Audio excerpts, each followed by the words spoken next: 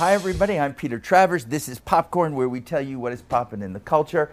And today, my guest is Bill Hader, who is the star of Barry, the writer of Barry, the director of Barry, the co-creator of what? What else do you do? Do you handle catering?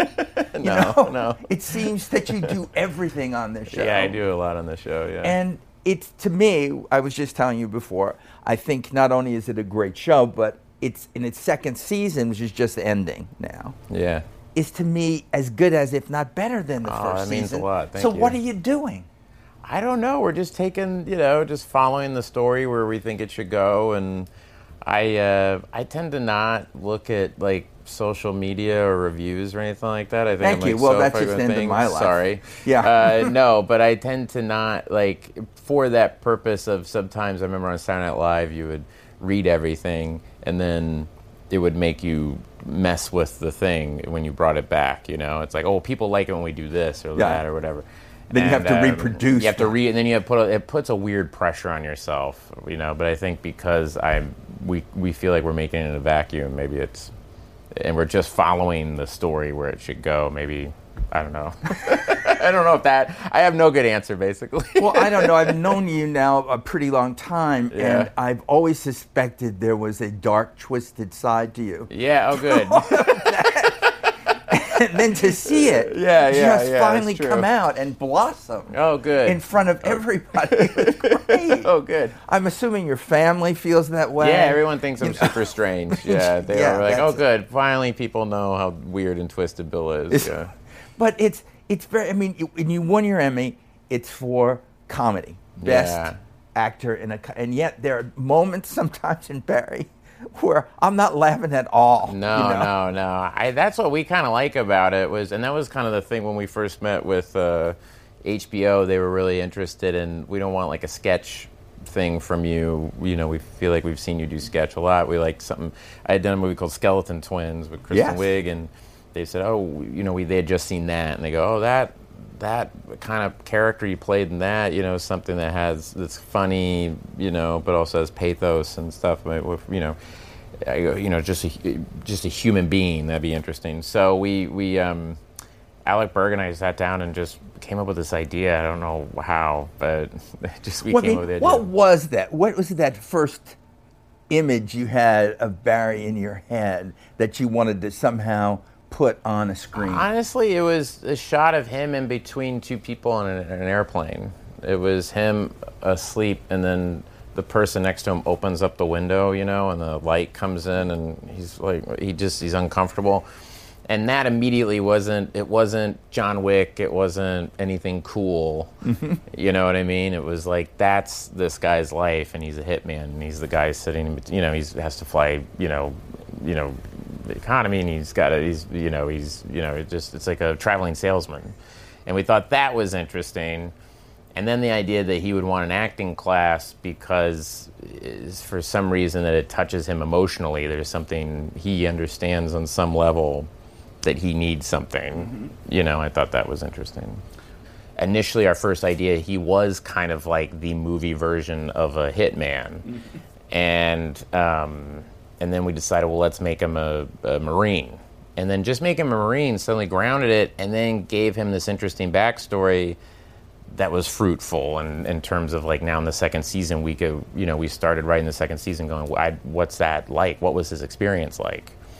And how can he use it? And how can he use it? And how he thinks that's the worst thing he's ever done, but it's not. And then him having to realize that, but everybody, Stephen Root's character and Henry Winkler's character, NoHo Hank, played by Anthony Carrigan, and Sarah Goldberg's character, Sally, all those people were trying to, get deeper with them.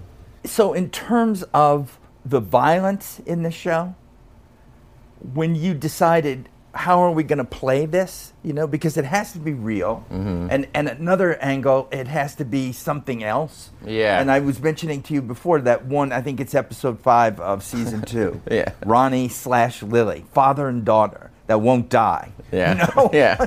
It's just, I don't know where and how the idea of that comes from you and Alec. I don't know. Well, it was weird. It was, so Wade Allen, our stunt coordinator during season 1, said there's this little girl named Jessie who's a stunt performer. I just worked with her. Mm-hmm. Her parents are stunt performers. I'm just letting you know she can do martial arts. And he showed me this reel of her doing all these crazy things. And he's like, so for some reason in season 2, if you need a little girl to beat up Barry, let me know. And so the whole thing is just to find somebody who can beat up Barry. Yeah. And it would be great for a little girl. Yeah, right. And so then we kind of knew at the beginning of writing season 2 that we wanted this Ronnie Proxon hit. And as I was mapping it out, I went, oh, wait, what if that little girl was his daughter and she was in the house? And then you can have a nice moment where Barry gets rid of Ronnie and then he starts leaving. Then there's a little girl there and you go, oh, no, he's going to have to kill a kid. And then it turns out that she is tougher than her dad. She might not even be of this world, as Barry says. Like she's some other thing. And then she's on a rooftop and she has this weird like screaming she sounds like a raptor or something when she screams. But she's so we it was kind of like I kind of went off on my own and wrote that episode and then kind of presented it to the room. Usually we're kind of all writing as a group, and then we outline and give it to writers. But that one I kind of secretly went off and did it and came back and was like, what do you guys think? And they were like, the 2 notes I got with Alec very smartly was like, this is good. I just want to make sure we get some plot stuff in there and that the emotional thing is clear. And I said, oh yeah. So I went back and added those the things with him, his daydreams, going back and seeing Fuchs. And then the other thing was that they said, why wouldn't he just pull her off his face when she bites his face? Why wouldn't he just pull her off the face? I go, well, he's stunned, And they go, Bill, that's terrible. So we talked, and then it was like, terrible, yeah. I go, oh, you know what? What if he has the wound on my back, and he's got to fill it with super glue? And they were like, he super glues his hand to the steering wheel. So that was figured out in the writers' room, and that was it. I didn't. So nobody wanted to do an intervention with you or anything. No one was like, it was fine. It was good. Yes. Yeah. I mean, they all have. Yeah. I mean, the doctors then led me out of the writers' room and put me on a bus, and they had the butterfly net and everything. You're having the time of your life with this, aren't you? Oh, I'm having the best time ever. You've always been the movie nerd of all time. A hardcore movie nerd, yeah. I remember during the SNL days that you would tell me that when you finished, you would put yourself in a hotel room with Blu-rays and DVDs of your favorite movies. Yeah. And just sit in there and do it. Yeah, everybody else would be partying probably and getting, or living a life, or being outside. Not even partying, just being outside. Not you. No, not me. I'm inside. Sitting in there doing I'm reading Russian literature and watching Picnic at Hanging Rock. I'm not coming out of that room. I'm just staying in there. And I'm like, I showed them. And like, you really want to know where Barry comes from? Loneliness. It's loneliness and being in that room. Being lonely. You were never the guy at SNL who was having this great time. No, I was. You were a nervous wreck. I was a nervous wreck. That was like 8 years. Yeah. No, total nervous wreck the whole time I was on SNL and real anxiety. I think a lot of people thought, and rightfully so, that I was just being dramatic. But I think I was like, I can't handle this. I was very nervous. And you would think after the 3rd season, you would have gotten a little accustomed to it. No, and then I got in my head that I was like, oh, maybe I'm making myself nervous because I feel like I need to be this way in order to do the show. But I was just very, very, it was the live aspect of it. It was the thing of the red light going off, and now we're live all over the nation. And I have to land this joke, and I have one chance to do it. All that pressure was always on me. So, doing Barry, there's been moments where Aida Rogers, my producer, will be like, hey, Bill, do you need I know you've been working pretty much nonstop for a couple of months. Do you need a break? And I'm like, well, this is nothing compared to SNL. This isn't live. This isn't live. I can fix it. It's like, I messed up my line there. I feel like there's a part of it that doesn't learn my dialogue because it drives some of the actors crazy that it's always like take 3 when I finally get all my lines right, where I'm like kind of going, and they're like, you wrote this. You should be the one who knows. Should be the one person that knows this. how do you not know this? And I'm like in the makeup trailer, my sides like, wait, what is the scene that we're doing? Because I wrote it, I have a lot in my mind, but I feel like because I can do a second take, I'm almost like, doesn't matter. We can do another take. It might matter to some of the other actors. Some of the other actors care. Yeah. By now they probably know, and they say, we don't really have to be here till take 3. Nah, Bill takes forever. But no, I think some of it too, I feel like playing the part, I'm operating much more on intuition than I have in the past, probably because I am wearing so many hats, and I am thinking of like 20 different things, and I'll be, Stephen Root always says that I'll be doing a scene with him, and he's performing that I'm going, and he's like, Bill, you're mouthing my line. He goes, how do you know my lines, but you don't know your lines? And I'm like, no, I'm thinking the story, I'm thinking like, oh yeah, this makes sense. Oh, that's good. So then when we do this thing later, now that makes sense. Yeah, no, this makes sense. Like it's like the writer head's still there while I'm in the scene, and it drives them nuts, and rightfully so. And yet they're nice to you. Well, sometimes. Not all the time. No, they're great. No, because the scene, I was really happy to see you win your Emmy and to see Henry Winkler win. Yeah, Henry was the two of you, and you looked like you never expected this to happen at all. I was fully deer in the headlights kind of thing. People say this, and people don't believe it. I will, and I'm being hand on Bible. I do not remember my Emmy I do not remember the Emmy acceptance speech. It was like I don't remember it, and then someone played it back for me, and I was like, I legit do not remember doing it. I was so shocked. Next thing I knew, it was like I was backstage, and Michael Douglas was like, "Congratulations, kid!" And I'm like, "What?" And I have an Emmy in my hand. I was like, "Cool." And it's like, all right. If I were Barry, I could bludgeon you with it. Yeah, I was like, what am I doing now? And then just being backstage, and it slowly dawned on me as I was backstage. But when it happened, I was like, what was that? So you're not feeling the validation from that as much as you're feeling still some anxiety? No, I think the validation for me always comes through seeing the thing and seeing, like, having you say, oh, I liked Ronnie and Lily, that's the thing where you go, oh, cool. Peter Travers thought it was cool. Right on. You know what I mean? Like, that like, friends and people I respect liking it is someone just showed me the other day, Guillermo del Toro tweeted about it, and I was like, what? You know what I mean? Are you kidding? And it's like, he loved it, and I was like, what? So I'm from Oklahoma. I'm not supposed to be here. So, I mean, that stuff is what, or my dad's and my two sisters in Tulsa texting me afterwards going, that was awesome, or we love the show, or whatever. That always makes me feel really good. Your kids are still too young to be watching Barry. No, yeah. They wouldn't want to watch it even if they were old enough. No. They'd be like, well, no. Because I've done kid stuff, and I'm like, hey, look. Yeah. And they're like, ugh.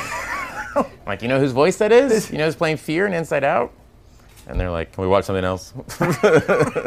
I get that, though. They're not as impressed with me. They just want me to be a dad. They're like, please don't be something else. Just be our dad. They're right. Totally right. Yes. 100% right. You can't do this. You can't take, you're doing the part 2 of it, right? Yeah. Oh, well. So who are you? I'm Richie. So I'm Finn, the Finn Wolfhard. I'm him older. So I'm Richie, the kid with the glasses. Yeah. And the one who never stops talking. Yeah, Trash Mouth. Yes, yeah. that's the one to do it. Yeah, They said, who's a guy that finds himself really funny? Let's get Bill. Who's someone who's really vapid that finds himself hilarious? Who's famous for laughing at his own jokes? It's strange because you're saying that, and I keep thinking of this recent episode of Barry where Jay Roach and his casting people basically want you because you're tall. Yeah, 6'2". Yeah, that's right. The thing. That's from something, Alec. That's from a real thing that, you go. I went in for an audition, and someone had the poster, and they go, look, the other person we got is 5'11", so we're looking for someone who's 6'2" to be next to them. So for the poster, it just looks good with a tall person and a short person. And I was like, Okay, and then I didn't get it either. I mean, it wasn't. And I am 6'2", so I mean that really messed your head up. But you did that reading because of Barry was very upset. Oh, he was very upset. What was going on? Yeah. J. Roach. I like how Barry says J. Roach. It was J. Roach. J. Roach. Like it's one word. He has no idea who he is. He has no idea nor who does he J. know Roach. what a feature is. Yeah. He doesn't know the terminology. They're like, at all. this is for a feature, and he goes, no, it's for a movie. Like he keeps saying, it's like, no, it's for a movie.